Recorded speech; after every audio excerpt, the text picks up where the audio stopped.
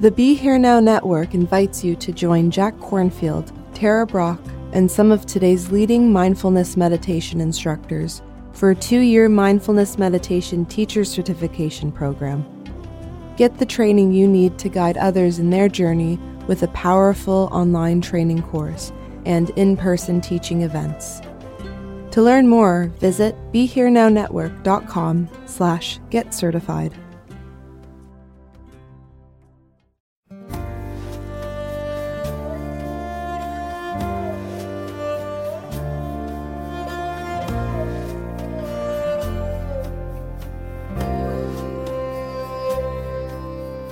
Welcome to the Krishnadas Pilgrim Heart Hour.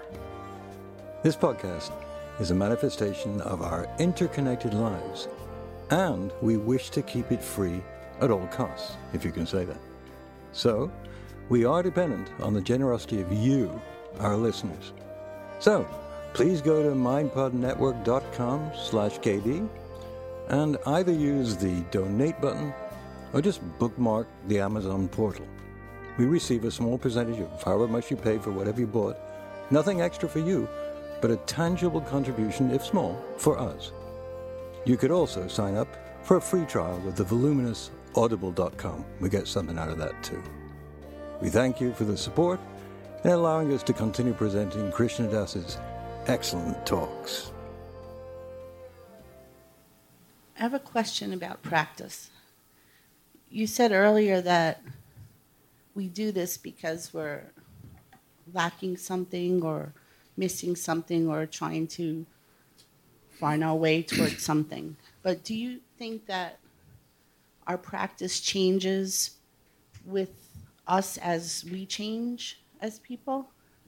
I mean, I could see when you first start practicing, well, at least for me, when I first started practicing, I was practicing out of coming from a desperate place, like, oh, help me, you know? Mm-hmm. And then you find that just 1 second of that feeling, and you're in awe, and then my practice almost became rejoicing.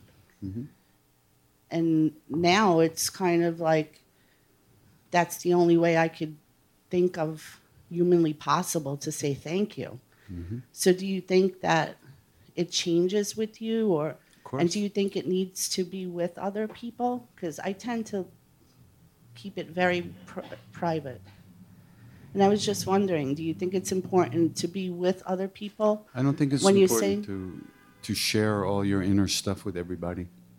Okay. You can sing with other people, but you don't have to be telling them about all your experiences, because everybody has their own experiences. Right. And there's too many subtle pitfalls there. You know, pride and arrogance, and then people get caught in judging themselves. Oh, I'm not having that, I'm not having that, I'm not as good as this, I'm not doing this right. The inner stuff you can keep, you don't have to share, but sharing practice, singing together, meditating together, serving together is all good. And if it doesn't change, you know, then you join the wrong club. You know, over time you have to change. There has to be some releasing and there has to be spending less time in negative states of mind. Okay. But it's not so easy to see. And if you're doing practice all the time and judging it every second and evaluating it every day and thinking, how is it now, how is it now, how is it now, and not letting go of the evaluator, then, you know, eventually you'll notice that. And you will stop evaluating, and then you'll be happy. You know? Because if you're not telling yourself the story, nobody's telling the story. If you're not telling yourself the whole story of your stuff and who you are and all the stuff you have to go through and why is this and why is that, it wouldn't exist anywhere in the universe. And you begin to notice that and you go, well, why am I doing it?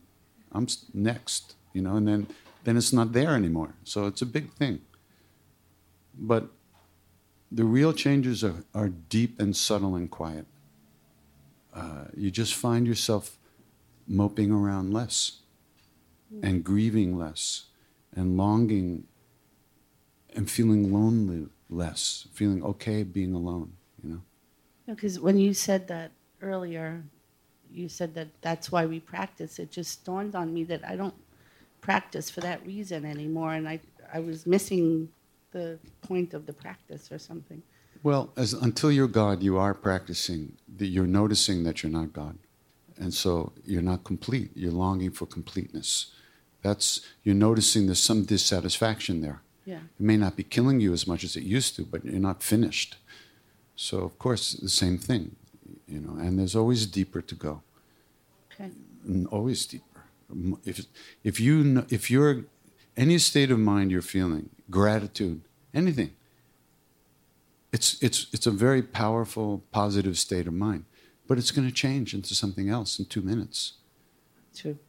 So what we want to do is live in that open, loving, flowing, gratitude-filled space all the time. You can't hold on to it, though. You have to cultivate it by planting the seeds that will bring it into our lives, which is practice. Thank you. And I think the phrase was, when you're in love, everyone's Sicilian.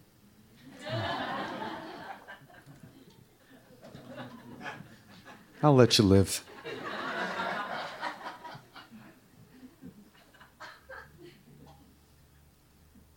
Hi, good afternoon. Hey. Thank you for being here. I'm really green when it comes to look meditation. Look a little closer. It's my understanding that meditation and sort of encourages you to let things come and go, whether they be experiences or people or thoughts. And I find my question for you is, how do you balance that goal with the fact that rent is due and you're out of milk, and how do you go into this world with a state of mind that is neutral without appearing disengaged? Good question. And it's a very it's something that's misunderstood by just about everybody. When you're fully open and enlightened and finished, you're completely engaged with the whole universe 24/7. It's now that we're not really engaged with the universe. We're engaged with our projections, our versions of the world, and our versions of our lives. We're not actually seeing life as it is. We're seeing our own movie, which we're projecting, acting in, and playing all the parts all the time. And we're engaged with that, we think. When those projections start to fall away, and we start to see things and people for what they are and not our subjective versions of them, life becomes very different. It's not a state of being in neutral, which means you're not moving, you're just floating. It's a very active state, being a very alive state. You're actually a billion times more alive and more engaged. When we talk about letting go, it means it's not being like contemplating the empty milk bottle. Bottle empty, feeling hungry. I let go of that. No.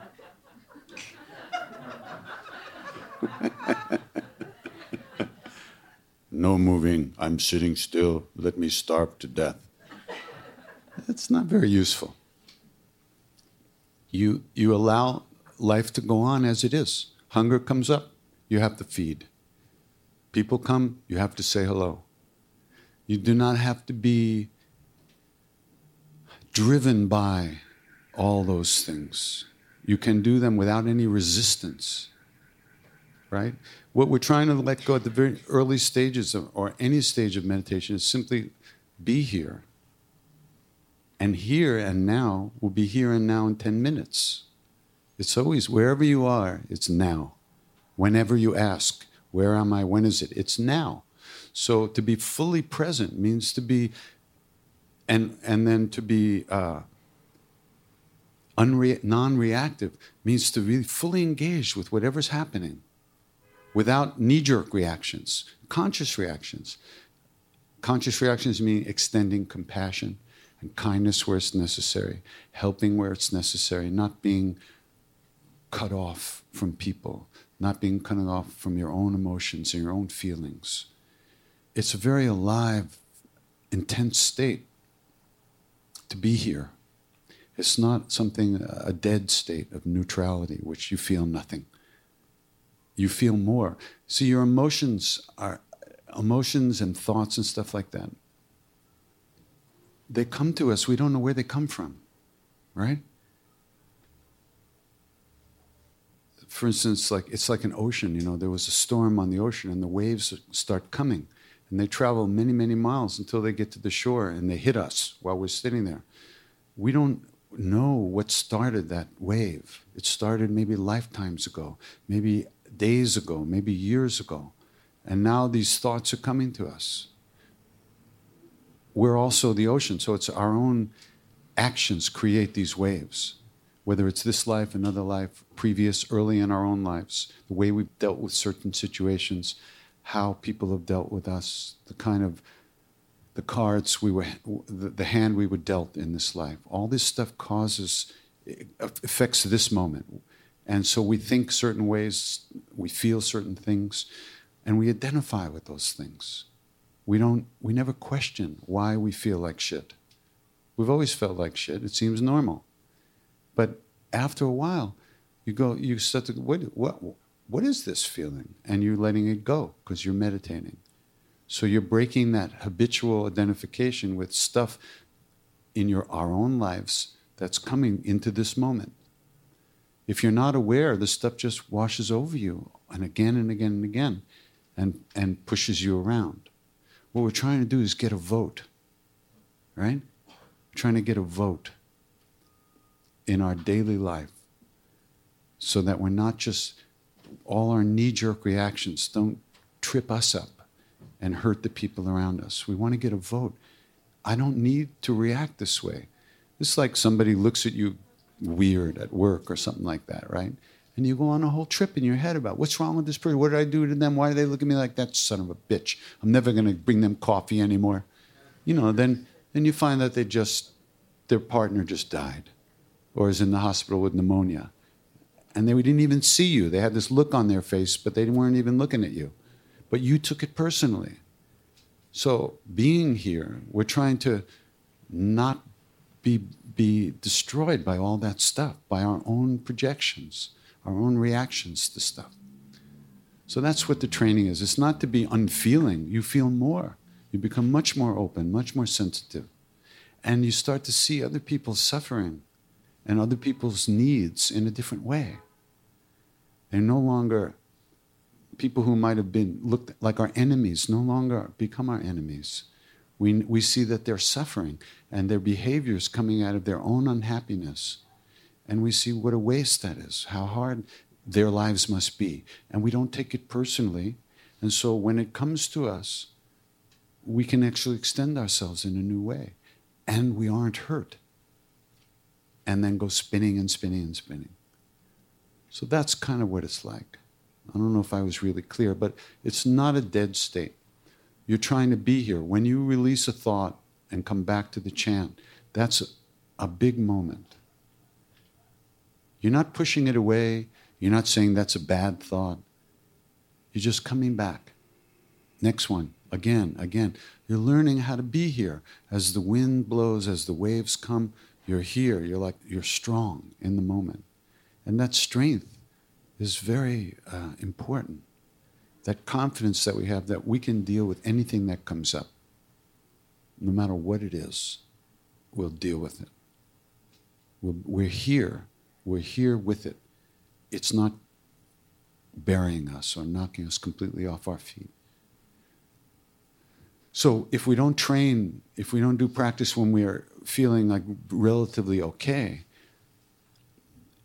it's very hard to live through the difficult, dark things that arise in our lives. So that's why you say you have to kind of do practice regularly. Just a little bit. 5 minutes of good practice a day is a really good place to start. Find the time, just to find the time to sit down for 5 minutes, put the phone on silent, and sit there. It's hard. But after a while, that 5 minutes will start to feel like a haven. You'll start to relax into that openness. And you'll enjoy just being there. And when you start to enjoy that, then the next moment becomes enjoyable.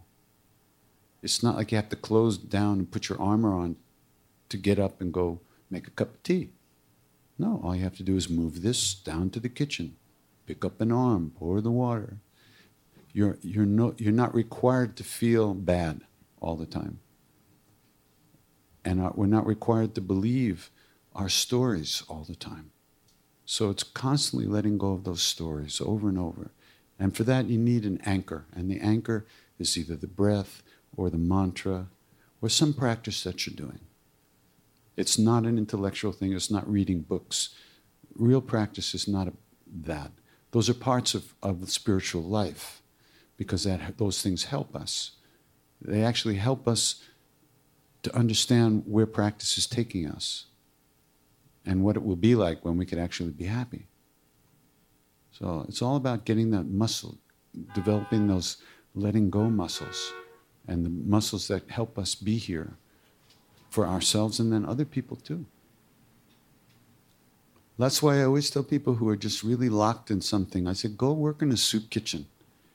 Look at the people, feed people and look in their eyes, see how everybody's the same here. Everybody's suffering. Nobody has everything they want. It's a wonderful experience, very humbling and very opening and very empowering to see that we're just like all the other human beings on the planet. No better, no worse. One day you also said, follow your heart. Follow your heart. It's something that you've said. And from what I'm perceiving in how at least two ways that you seem to be doing that. One is very devotional. And there's also the creative expression that you bring to your spiritual practice. And I'm very inspired by the combination of the devotion and the creative expression. The devotion and the creativity in your expression is a very inspiring way of practicing anyway. I find that if I attempt to do that, it's a way of being more fully here now and being fully engaged. In addition to the being still and all of that stuff. Anyway, do you have more to say on that? Well, that's the way it looks to you. I could say that. It doesn't look like that to me. Oh. We each look a certain way to ourselves. The way I see Maharaji just dragging me around, singing through my mouth, playing the harmonium, and then dragging me to the next place. And I'm just trying not to slow him down too much. That's the way I see it. I don't feel creative. I don't feel like anything much. I just feel like I want to be in that love all the time. So I don't think about those things at all. I don't see it that way. I just feel like a puppet. Really, tell you the truth. And you think that's bad? I think that's good. Just a mindless blob. And I'm totally happy to be a mindless blob. In fact, I'm happier as a mindless blob than as when I used to think I was me. I'm sorry. It's a little hard to, the way I see it, and I just have, since you asked, I'll tell you, I just see, he's pulling all the strings, I feel like a rusty old pipe. He picks it up, he plays beautiful music, and he puts it down. Then he picks it up again. What does the pipe know about anything? Nothing. It's a pipe. It sits around getting rustier. He picks it up and plays music. And the playing of the music maybe cleans out the pipe a little bit. But the pipe has nothing to do with it. That's the way I see it. You can argue about it, you can talk about it, but I don't feel like I'm doing anything, ultimately. That's just another thought, isn't it? Wow, I'm really doing this. This is so great. That's another thought. I let it go. I want to be in reality. I don't want to, I've lived my movie pretty intensely. I'm finished with it, but it keeps going on. I don't have to watch it anymore. It might be on the screen, but I'm not paying attention. Every once in a while I pay attention, but just bad habits, that's all. Mostly, I let him do it. He's doing it all. I have to make decisions. I have to look like I'm paying attention sometimes, but, where should we go to Moscow or maybe St. Petersburg? We have to think about this. That's just our version, my version. His version is completely different. His version is already done already. I've been everywhere, done everything, it's over. I just think it's still going on, so I have to act like a person. And every once in a while, I actually get caught in it and think I'm actually doing it. So my work is to just remember that that's not the way it is. He's doing everything. I don't feel creative. That's why at the Grammys, I was embarrassed. I'm sitting there squeezing this little 20-cent harmonium, and in the audience, Chick Corea, Pat Metheny, Herbie Hancock, the gods of music are there, and I'm squeezing this thing. I'm going like, this is fucking unreal. How did this happen? It happened because he wanted it to happen, obviously. What did I have to do with it? Right? That's the way I see it. And that's part of my practice, seeing it that way. Not making it up, but recognizing the deeper truth of things. In my life, the way I see it, Maharaj is doing everything. My job is to recognize that and remember that and not get caught in the dramas. But you get caught in the dramas. That's why I sing so much, because when I'm singing, I'm extricating myself from the drama of me and my movie. And the more I sing, the more I'm freed of that, and the more I enjoy, and the more my heart is uplifted and of the burden of being me. It's such a burden to be us all day long. Christ in hell, it's horrible. You go to sleep, you wake up, you're still you. How does that happen, and why? It's crazy. No matter how much sadhana you do, no matter how much you sing, you wake up in the morning, you're still you? You have to deal with this? Oh, God. So I don't think about it as much as I cannot think about it. I don't think about it. When thoughts like of that arise, I let them go. If he wants me to have a Grammy, I was so relieved not to have a Grammy. You can't imagine. I was perfectly cool until they opened the envelope, and I thought, shit, I'm going to have to go up there and make a speech? Please, no, anything but that. Luckily, I didn't win. I was so happy. Really. But the key remains that you did tell us, follow your heart. Perhaps that's enough. But that's what it is, follow your heart. Intuition means your inner understanding, what feels right to you. That can change every 5 minutes. But if you're paying attention, that's okay. It might be okay to do one thing one day, and then the next day you recognize, oh, not okay. Because if you don't find out what works for you in your life, then what are you going to do?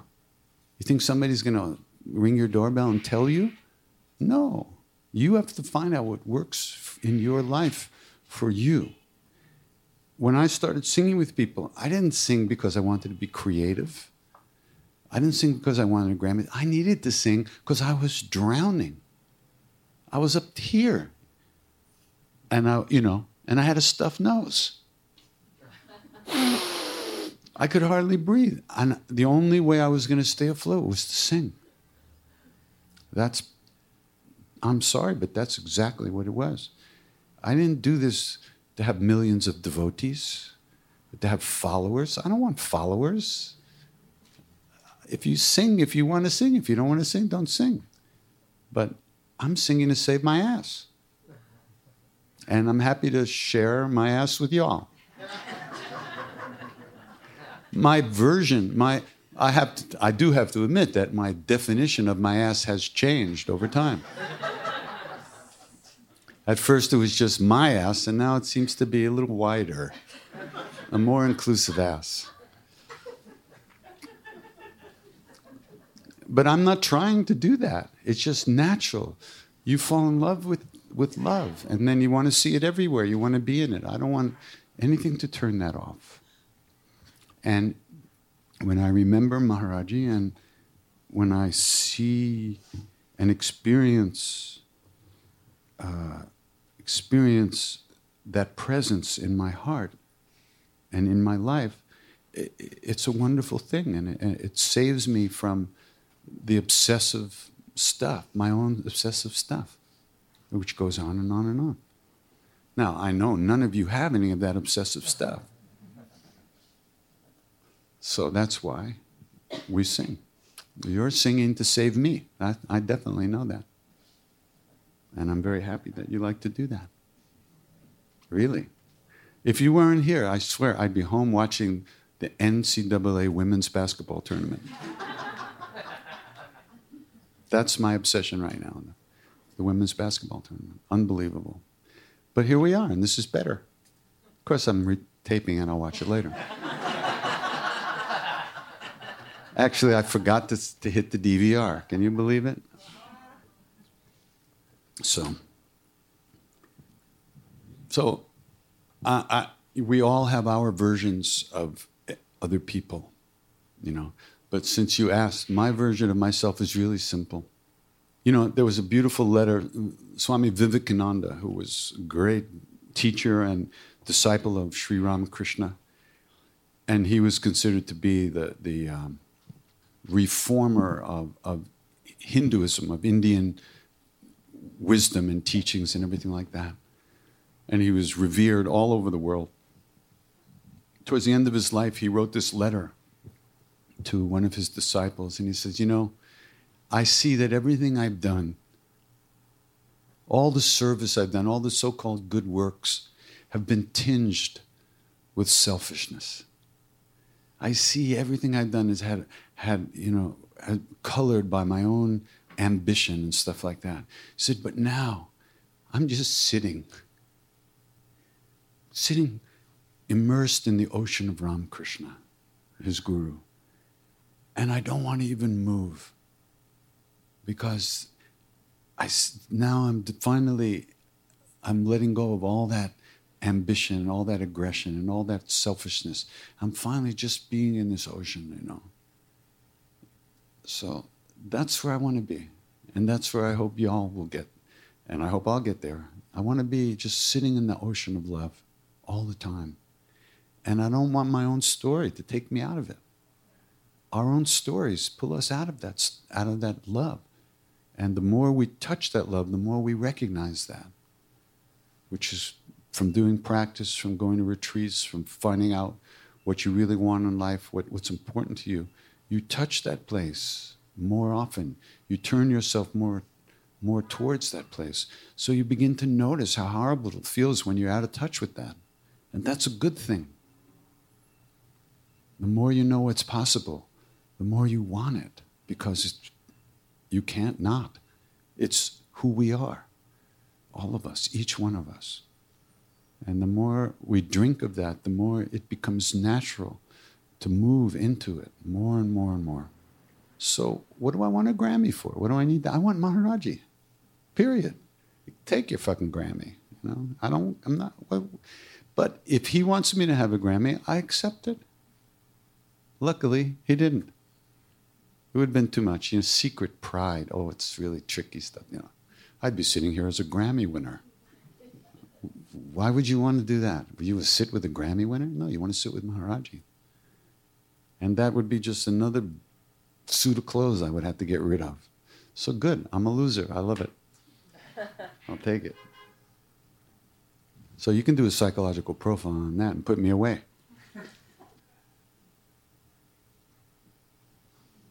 Is it necessary to meet a being like that in the body? The answer is no. Nothing's necessary. You're here.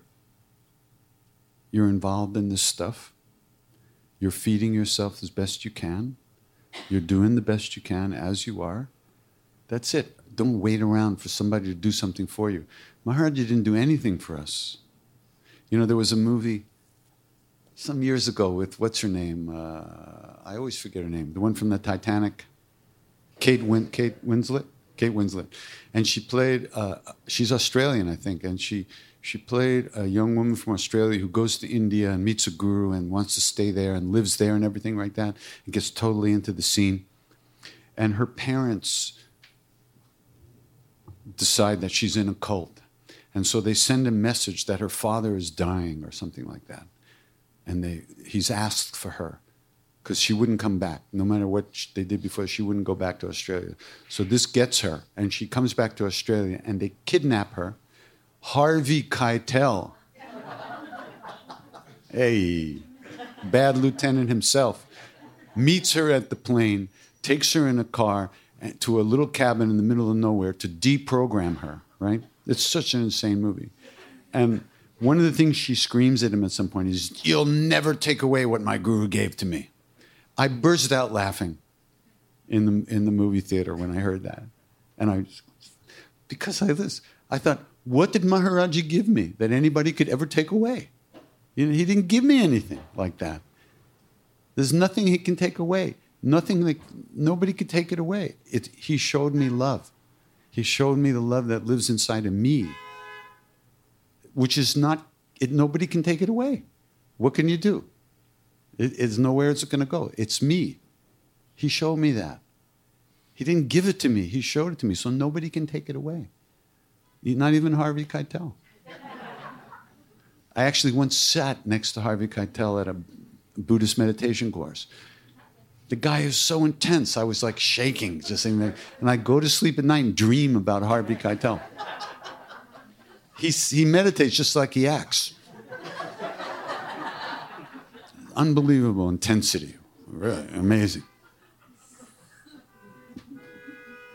Anyway, have I thoroughly confused you all? I hope so. Anything that takes you out of the love, out of happiness, real happiness, contentment. See, the problem is that we grow up in the West. We're not really wired for peace of mind. Our parents don't tell us, cultivate peace of mind. Now they say, go play football and kill somebody, you know? Or get straight A's and go to college, you know? And I mean, they tell us all kinds of things, but they do not tell us to cultivate love and compassion and peace of mind. So we grow up without the wiring for that. And now, as semi-adults, we find ourselves unable to sit at home and be happy. We have to be busy. The television has to be on. Music has to be playing. We have to be cooking or going to movies or eating or doing all kinds of shit. We can't just sit and exist in our own joy because we don't have the wiring for that. So we have to create that now, or at least clean it off. It's in there. We have to clean off clean out those channels, that wiring. And that's what practice is about. It gives us our true self back by uncovering those places where we can just sit around and be happy. It sounds vaguely like something you should be guilty about, you know? Well, I'm just sitting around being happy. Somebody calls you, what you doing? Well, just sitting around being happy. Something wrong with you? Come on, let's go out. No, I'm just happy. What? Did you take something? Come on. What are you smoking?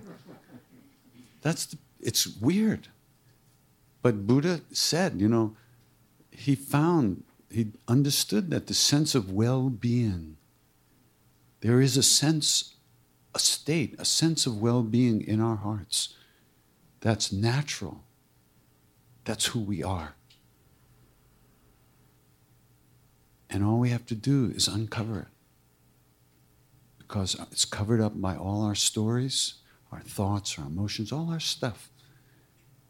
We just have to find a way to let go of those stories so we can sit in that wonderful feeling of being alive as we are. It's not something we're used to. it's like nobody gave us permission to do that. So we have to find a way to give ourselves permission to be happy. It's a big thing. It's a really big thing. You can't do it just by saying, okay, now I'm going to do it. It can't. It doesn't work that way. Because the one who's saying that is already a product of all that faulty wiring. So anything that comes out of that faulty wiring is just more faulty wiring. It's like not wanting to join any club that would actually admit you. You know? Oh, no, if they want me, there must be something wrong with those people. That's why it's very hard relationships, you know, because we don't love ourselves. Anybody who loves us is suspect, is not to be trusted. It takes a long time to let our guards down because we don't love ourselves. We don't feel complete ourselves. And it's insidious. It's in everything. It's on all our versions of ourselves are like that. The dressed up versions that we show other people, the versions without makeup in the morning, you know, or after eating 3 times too much food. All of that, all those versions of ourselves is this subtle feeling of it's not okay to be happy. And believe me, for me to be saying this, you got to understand, either it's been frontal lobotomy or a lot of practice. I don't know what it was. I would never say these things. I was a very unhappy, depressed person my whole life, and I still tend towards that. To even recognize that our true nature is joy and okay, it's like, whoa, that's a big thing. It's a big thing. You don't need to add anything on to yourself. Which is one of the nice things about India, at least in the old days when I would go to India, you know, I didn't have to be anybody. All those people I was in America, they weren't interested. And so I could just let go of that for a while. It was so liberating, which is why it was so hard to come back. Because when I come back, that's who everybody here talked to, that guy. So he had to talk back. But in India, he had nothing to say. Nobody was talking to him. So I would crash when I came back because I would lose that wonderful feeling that I had being in India at the time and what that meant for me. But it was good. Come back, crash, go back, get it back, crash. Now it's pretty much the same. Actually, I like it better here, almost. It's not so much difference anymore. I'm the same as I am here, as I am there, which is pretty interesting. It's a ripening process. You can't ripen a fruit overnight. You know, it takes time, period. It's the way it is. Thank you for listening to the Krishna Das Pilgrim Heart Hour. We really appreciate your support and hope you'll continue that support by going to mindpodnetwork.com/KD and clicking on the donate button or using our Amazon.com portal for all of your purchases. Thank you. Namaste.